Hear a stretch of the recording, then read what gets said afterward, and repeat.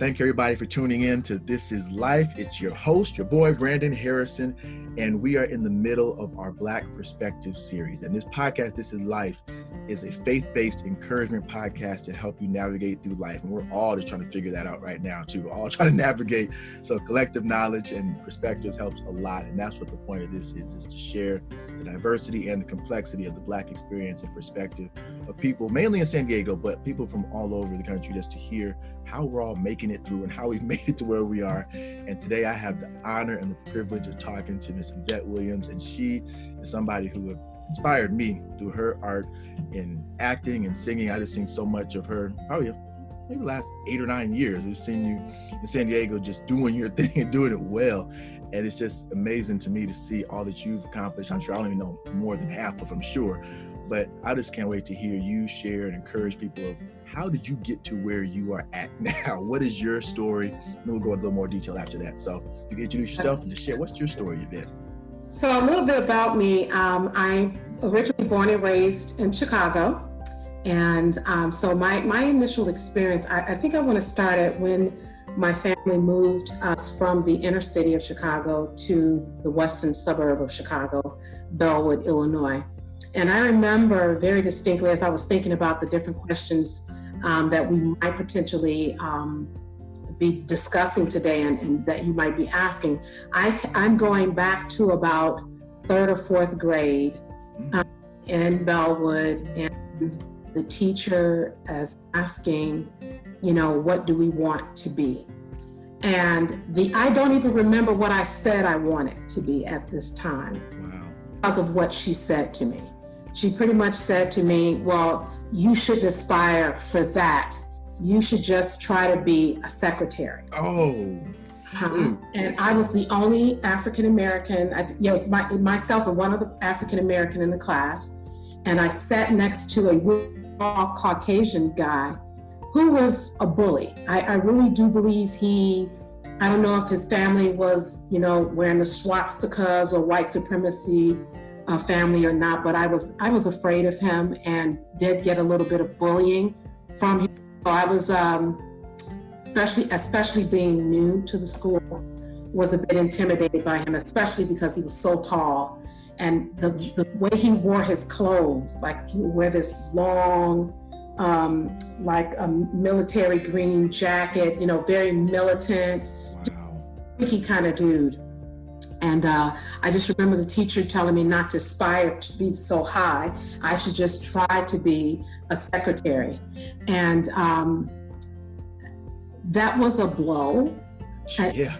It's sad because I'm like, well, Jesus, what did I say back then I wanted to be? Because that negative word stuck so that it has eclipsed whatever it was I thought I wanted to be. That's deep. Yeah, but as I matriculated through school, I finished high school, started college, and then dropped out, family drama. I was like, I'll just start working. Mm-hmm. And this way I'll be able to take care of my own self. And so I went right into corporate America. And I remember my first job at a temp agency. And the young lady I was working with she was an African-American woman too. She was very beat down in life. And here I am coming in just bright-eyed, not afraid of anything. Yeah, let's just do this. And I learned very quickly why she was that way. We were in a male-dominated office, and there was a lot of chauvinism. Pretty much they wanted us to get the coffee and not have much of a brain. You just kind of, and I was kind of cute back then. So, I kind of got a little more preferential treatment than she did. But so you take, again, a Caucasian teacher telling you, don't aspire to that, be a secretary. So my first position is as a secretary, administrative assistant, and an accounting firm. So I did some admin, but accounting stuff as well. And so there began my journey. I would leave that job and end up at the time was called PruCare, which later ended up after being buying out Rush Prudential, became Rush Prudential, and eventually Unicare WellPoint.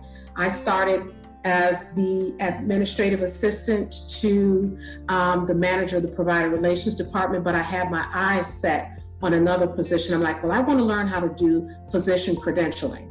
And so I started volunteering to get involved. Wow. And volunteering to get involved gave me the opportunity to get in that position. And so I said, hey, I think I want to do provider relations. And that took some time for me to get there. But what I found was that, again, I'm the only African-American there. So it wasn't just given to me. I really had to fight and scrap for it. And when I say that, I don't mean it, like physically, right, but I had to mentally fight against unseen forces that were there. Right. Saying you're relegated to being an administrative assistant, yep, and we'll let you go as far as we want you to go. But something on the inside of me knew I had to do it better than my counterpart. They could do 50%, but I knew I had to do 110% to get recognized, right, just for doing my job. Mm-hmm. Not necessarily exceeding, although I was, it was just you meet the expectations. And so I eventually got into the provider relations department. And that's when I really started to see only African-American in this department, and dominated by women. Still is today, you'll see predominantly in the healthcare administrative side of the business, it's predominantly women that work. Interesting. Position, yeah. So we had, oh shoot, I forgot to turn off my phone. No problem, I can edit.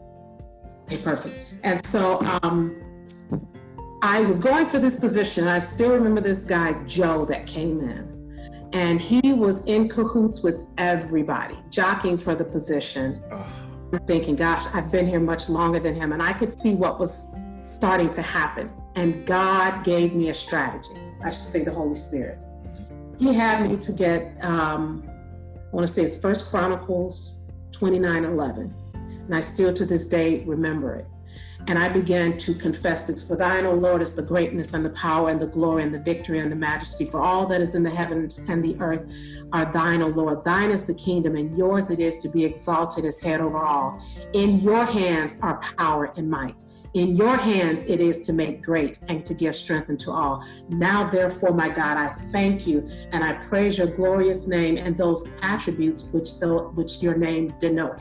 That became my... Man, you preaching. That's good. Yeah, it became my daily, confession. Wow.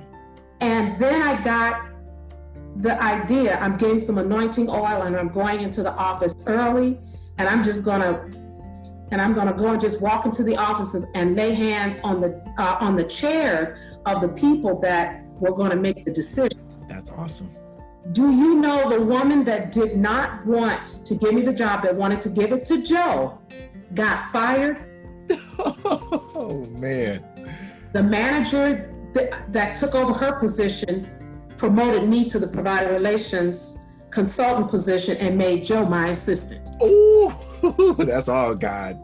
So now, right, so now you've got this African-American girl and her assistant is this Caucasian guy, and he is livid. And it did, I never, I was never one of those women that it was like nanny. Yeah. It just wasn't me. I didn't know how to, and I still don't know how to hold a grudge. I'm just naturally, I like to forgive and move on, because I'm not going to let being nasty age me before my time, and that's right. Bitterness and wrath and strife and all these other evil works to take root.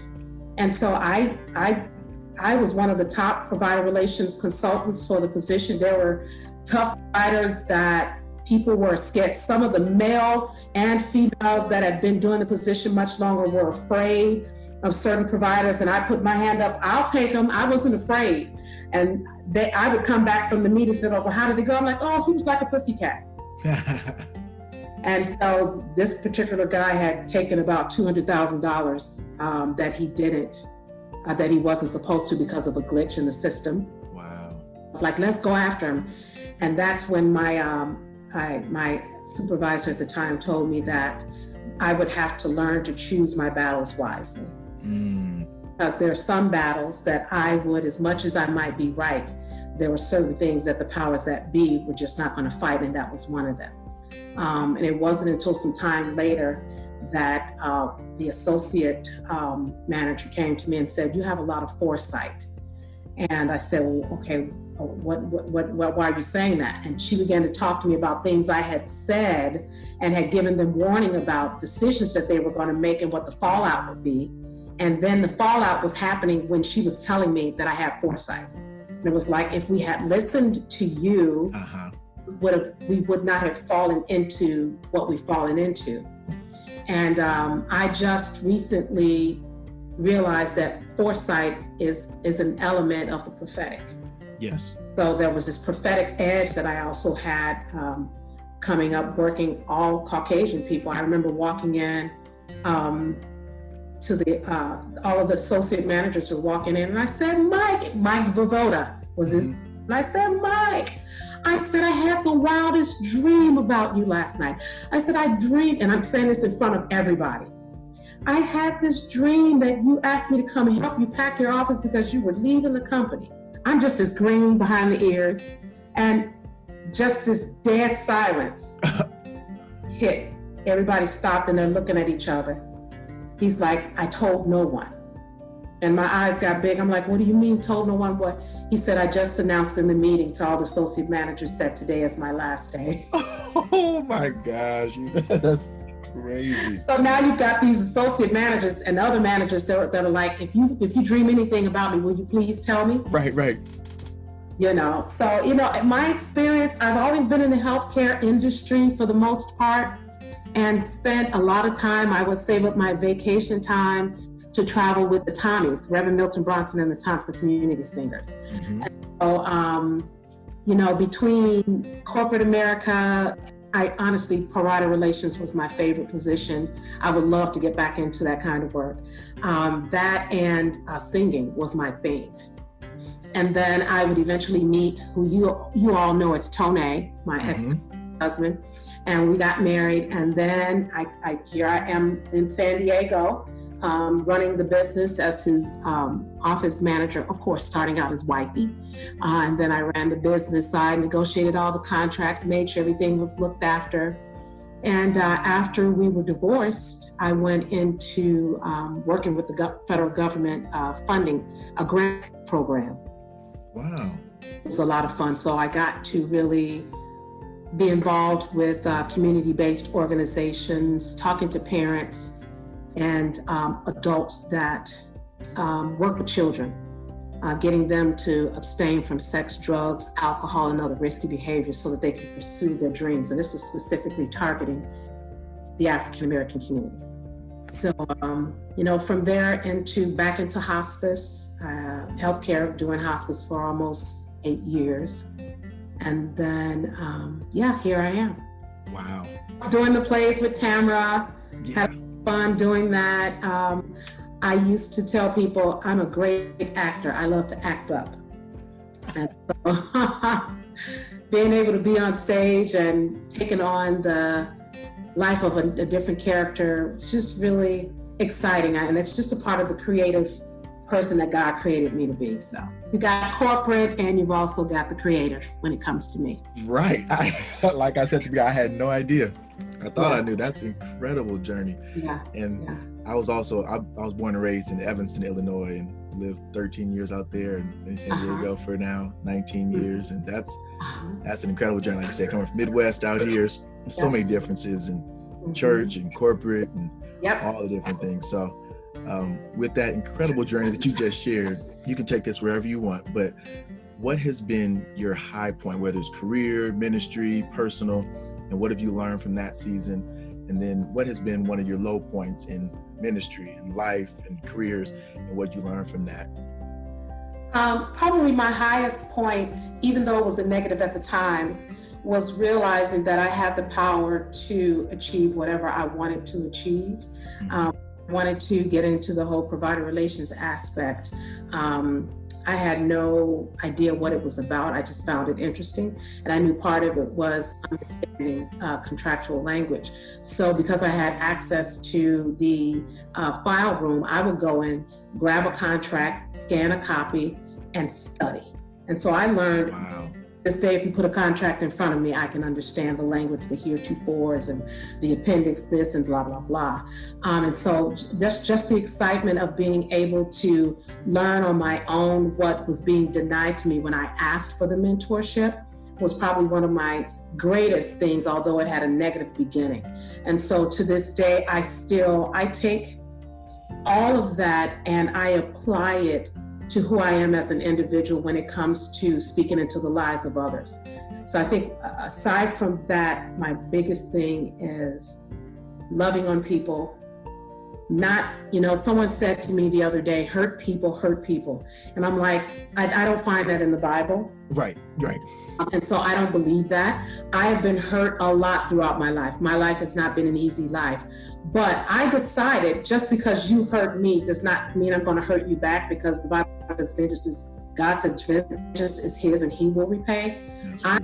I would take every hurt and mistreatment, and I'm still that way today. And I said, Lord, the very thing that I was denied, when I see someone that needs it or is missing it, I'm going to give it to them. That's so good. For what is denied to me. And I'm still that way today. And I think that's one of my greatest attributes, is that I'm able to take pain and to turn it around and use it for power and to help empower others. That's powerful. That really is. And like you said, since you have taken your pain and made it power and purpose and everything that you've done for it, like, what has been some of those low points too, like I said, whether it's ministry or racism, anything that you experienced, like, what did you learn from those low points? I think I want to, since we're talking about the whole racism thing, I'm going to tie a little bit in about, leaving the church that I was at. I think for me in ministry, you have your highest highs. For me as a worship leader, I was one of the main worship leaders for the church that I used to go to. And so it was one of my greatest highs was not that I was on the platform, because being on the platform has never been my acme in life. But God created me for the platform. So I never had to lust for it because I knew it's what he designed me for. That's good.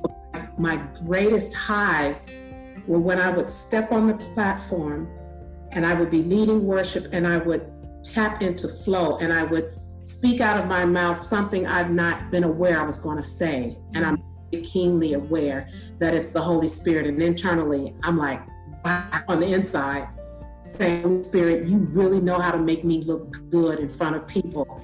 But I will not take credit for this. I will always give the glory back to you.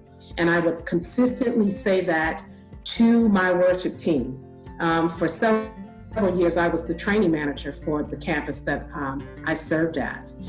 I was very adamant about the lifestyle that we live is the determining factor of the outcome of every service. Wow. If it falls flat, we need to check ourselves. How have we lived Monday through Saturday that it's now manifesting on Sundays? And so really talking about the lifestyle, that it's not about your talent, but it's about your surrender. The Bible says, present your body as living sacrifices, holy and acceptable unto God, which is our reasonable service. So he's not asking of us anything that's unreasonable. And even if he did, he's given us the Holy Spirit who empowers us to do it. So we no excuse. And so it's like taking that and knowing that it's my body on the platform, but his life ministering through me. Wow. Exactly how I have lived my life. Most adamantly the last 8 years. It's been such a personal constitution that I've lived strictly by that. And so taking that into consideration, I know that God has given me this platform. And so over the last 5 years, with the increasing cases of Black men and women too being murdered at the hands of police officers, I began to be very vocal about it. Because I'm like, I have a platform, which means I have influence. You do, yeah. That are looking at me wanting to know, how does Yvette feel about this? And I dare not be afraid of losing reputation or brownie points with people and the powers that be for not speaking out. So I've been very adamant about speaking out about injustice. And so with the killing of George Floyd, that one hit a little different. Right.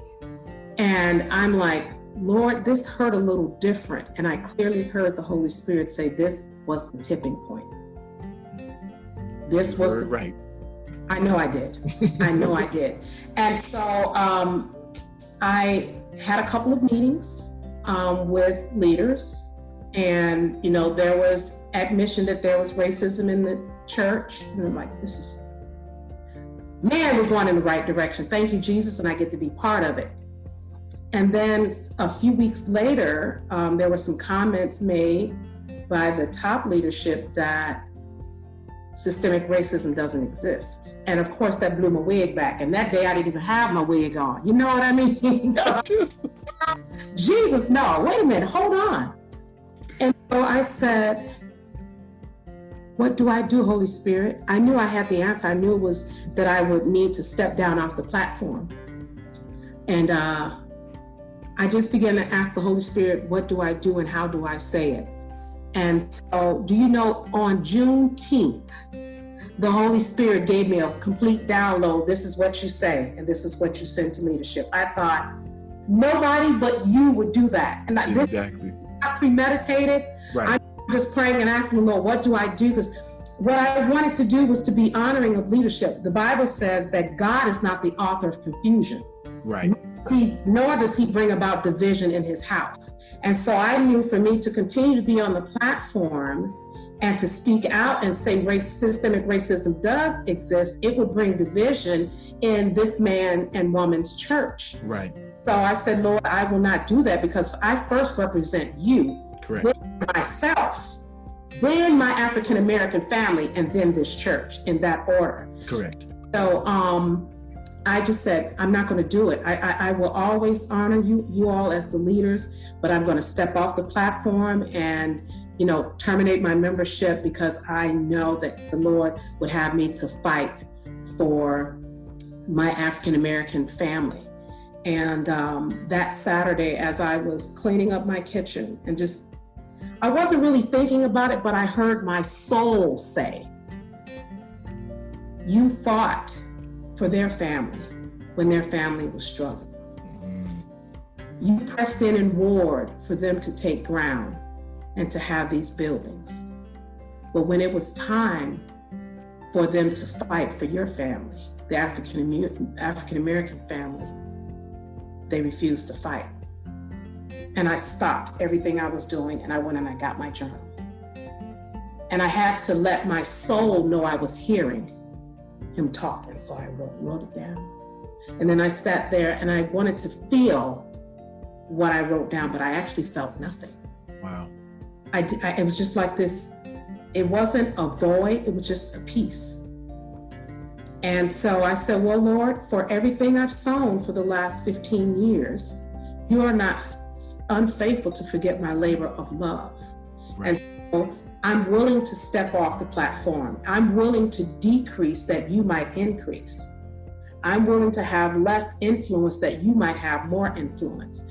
And so right now, my journey is about making sure that there is racial equity and equality in America, in my generation and for future generations. And I'm willing to not ever be on a platform again. Wow. Things that I can help win this battle, because I see this as Goliath.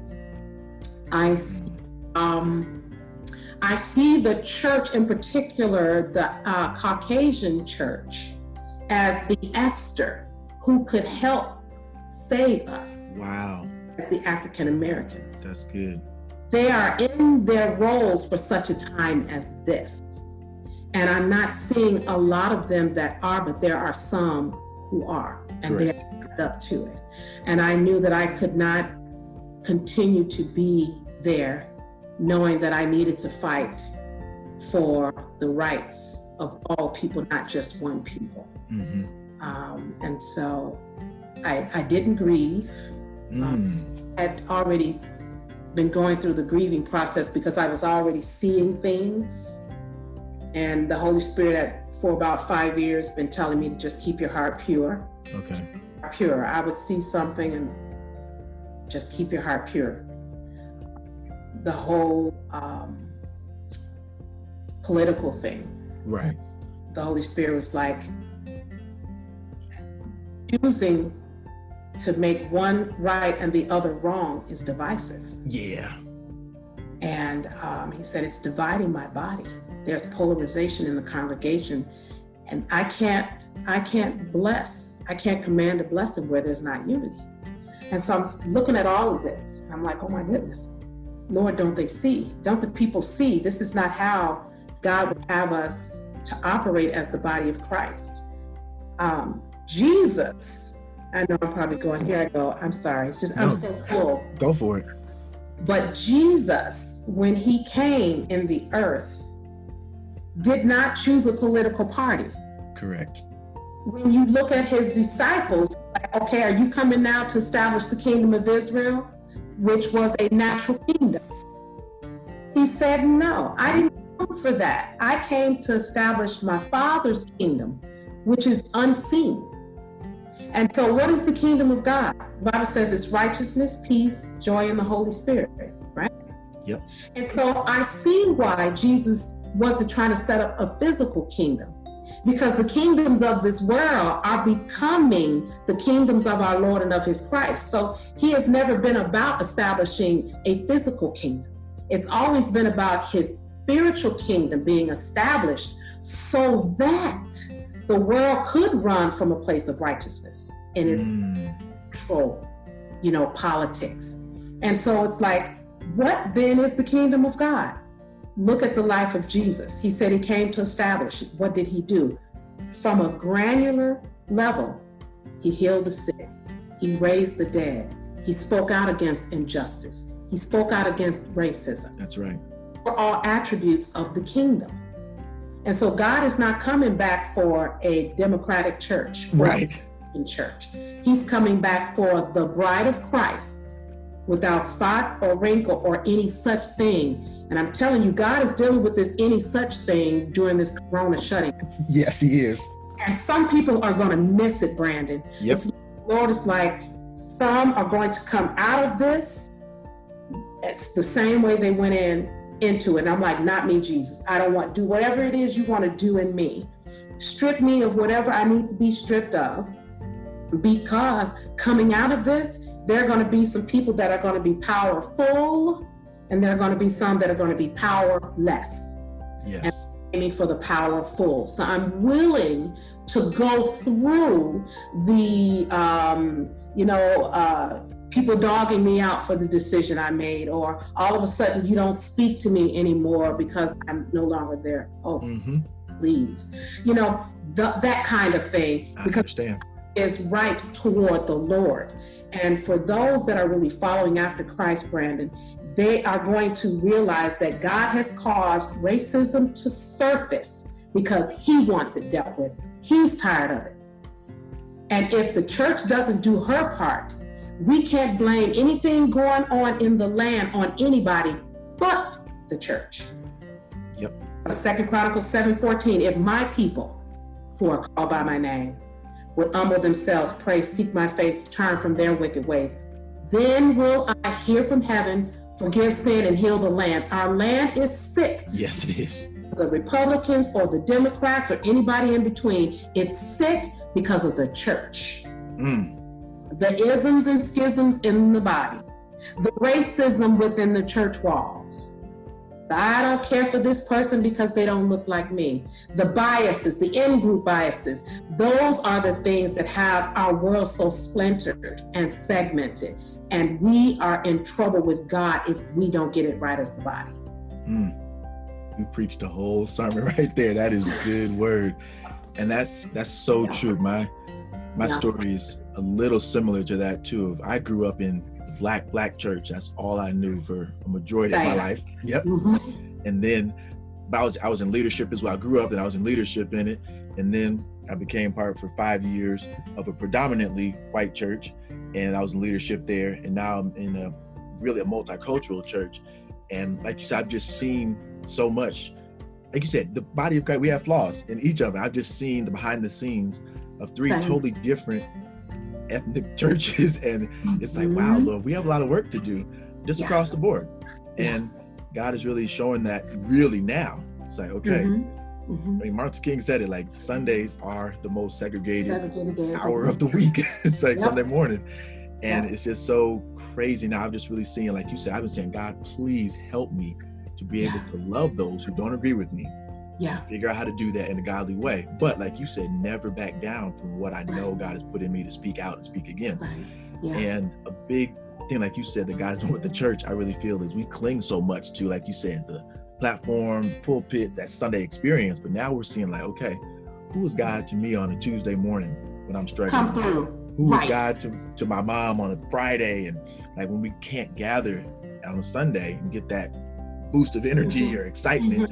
But now we're really seeing, like you said, people might come out of this like, whew, I haven't gone to church in 10 months and now I don't even know who God is. Or there's going to be those who come out powerful. Like, I had so much intimate face-to-face time with God, and I've seen so much of his presence in my home, but we rely heavily on that Sunday experience. And it's just interesting, like you said, COVID and racism all mixed in there. Like, some churches saying, no, we're gonna meet no matter what, and some are like, no, we're online only. And it's just like all these things are coming to the surface, and it is tied into, like you said, that us versus them, and just these different things that are rising to the surface. And God's like, I want, like you said, a church that's not Democrat, Republican, or lean this way or that way, like the one that seeks after his heart. So it's beautiful to hear how you've navigated through those rough waters. They were rough waters. I mean, that's not to say that it was all bad. It wasn't. No.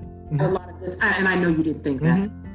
We had a lot of good times. As a matter of fact, this past Saturday, one of the girls and girl and guy that go to the church got married, and I had already RSVP'd, and I knew I was going to see key leadership there. And I had already said, Lord, if there's anything in me, I release it to you, because I don't want to go and ever be out somewhere and see them. You know how you can see somebody, you know, that thing on the inside. Put up the blinders and go the other way. That is not me. And so I wanted to be, because I had been there for 15 years. Right. I wanted to make sure, Lord, if there's anything, you have full permission. I signed the release, cut me wide open, and take it out. Because I always want to be the best representative of Jesus Christ that I can be, because I know that I represent Jesus. That's right. And if I'm not a good representative in representing him, then I've done his character disservice, and I don't want to do that. And so I went to the wedding. I saw them. I got half a dozen hugs or more from the same, and it's like, oh, I miss you so much. I said, oh, what a blessing. Love you, And genuinely, there was nothing on the inside, nothing funny, nothing. We talked about old times. We laughed. It's like, oh, keep that. I understand, but I thank God for that, because this is the time when we are supposed to be doing that inner work. Yeah. Like, the inner work is what's been working out of us the whole time. Yep. And so if what's been working out of us hasn't produced good fruit, then we need to be doing a whole lot more introspection and reflection, and allowing the Holy Spirit to do the work. So, I had a great time. I left feeling very light and happy, at a joyful event, but I still was very resolved that, yes, as much as I love you, I know that my time there is done. It's done, right. Yep. But you said it so perfect. I've never heard it put like that. What you said earlier, that that first off, you represent God and yourself and your African American family, and then the church. And this season is really showing me just how much we tie our identity to the church that we go to, and that's who we represent. But no, like you said, no church owns you or your talents or your skills. It's God who does. That's right. And he's given you the calling to do what he's called you to do. And that's so beautiful that that, like you said, the identity of, okay, No church has this on me like, oh, I have to be here in order to fill my calling. It's like, okay, Lord, you created me with these gifts and talents and skills and leadership, and I have to fulfill it through him. And it's beautiful to hear, like you said, that priorities of, okay, this is who I represent. This and this and this. And it's so beautiful. I've just seen so much in church leadership, different people who feel, like you said, their identity is wrapped up in the church and what you can do on a Sunday. But God has really given you, like you said, a platform, influence, and a calling, like you said, to fight for him and to fight for racial equity and equality. I love that, and it's so clear. So if there's anything I'd like to share, I would like to ask if there are any last encouragements that you have for anybody in general, but also any young Black women who want to aspire to be the next Yvette, or just to really see how you've gotten to where you are, because you have accomplished so much and gone through so much. But what's some encouragements for younger people, just anybody, just to really my encouragement is to not lose the meaning of life God called you to be, and that's a human being, not a human doing. Because sometimes we get caught up in what we do, and like you said, we consider, well, who are you? Oh, I'm a director of communications. No, that's what you do. Right. And so really identifying who you are. Don't be afraid to spend time alone. Being alone doesn't necessarily mean you're lonely. I'm alone quite a bit. But when I'm alone, I'm able to hear what I'm thinking about and to think about what I'm thinking about. And so don't be afraid to spend that quality time. Do what I coined this phrase, self-date. I self-date myself. So I go with myself to a nice 5-star restaurant and have me a great dinner. And while I'm eating, I'm having conversations in my head, and I'm thinking about, and I'm observing my surroundings, all of that. That is self-care. That is one of the greatest ways that I have been able to develop and still have a sound mind with all of the things that I have gone through. Right. Take that time for myself. Don't be afraid to step out. Don't be afraid to speak out when you know that within yourself there's a burning that you need to say, well, that's wrong. Because you've got a lot of people that will not speak out because they want to save face. Right. They want to be popular. Jesus wasn't popular. True. The Savior. So there was something he was to people that gained him popularity. And so that's what we need to be doing. What is it God has called us to be? Because he said he'll make our name great. The ministry that we function in is what he will cause other people to see, that will attract them to what we're doing for him. So don't be afraid to spend that time together, seeking God, learning and knowing what it is he wants you to do. And I'll tell you, a lot of the things I do now, I stumbled into them because I was busy living life. But if I had to do all over again, I would spend a lot more quality time with myself and know these things. But I don't regret my life, because now I'm able to pour this in and speak it into others, and even to share it on your platform today. Take the time to really discover who you are. God has given us all talents and abilities. Take advantage of them. I sing, I write, I create jewelry. There's so many things I do, but he's given them to me for me to profit withal. So whatever those several abilities are, start taking advantage of them and see how God won't bless you as a result of it. So, and I encourage you, Brandon, keep doing what you're doing. I love this platform. You encourage me to go ahead and move forward, because I've got the ring light and everything. I've been planning and sketching out and writing down what my topics would be. And so, I may as well jump in at some point and get it done, Nice. I encourage people, don't be afraid, especially as African Americans. Please don't be afraid to fight. If we don't fight, the next generation is going to have to fight what we didn't overcome. Statement once that what walks with the fathers runs with the children. Jesus. And so a lot has walked in us, and now it's running in us. And so we need to that what has defiled us, we need to take it down. You know, that uncircumcised Philistine, right? That Goliath, it's time for him to come down, and he knows it. And that's why you have the white supremacists that are stepping up and pretending they're a part of the Black Lives Movement, starting the riots, because they're really trying to deflect the attention away from not the organization Black Lives Matter, but the fact that Black individual lives matter. And I know some people are using that organization as an excuse to abdicate responsibility. Yep. I see you. Mm-hmm. And so, you know, we've got to take that giant's head off. Yes. And where we're going to be able to do it is we have to be unified and make a decision that, you know what, it's time. It's time. This was the tipping point. And I don't see it slowing down. I see it, you know, 5 years ago, I told my mom, I said, I see civil unrest and I see civil war in America if we don't get it right. And we are today. I get goosebumps every time I think about the fact that that came out of my mouth 5 years ago. Jesus. You know? And so I have been so adamant about it because I could see it coming. But I say to African American women, fly, girl, fly. Yes. Soar, girl, soar. Fight for other women the way you would want other women to fight for you. And I'm letting you know that I'm here as your cheerleader. God bless you. Ooh. Yvette, thank you so much for your time. You have just inspired me. I know everybody listens will be as well.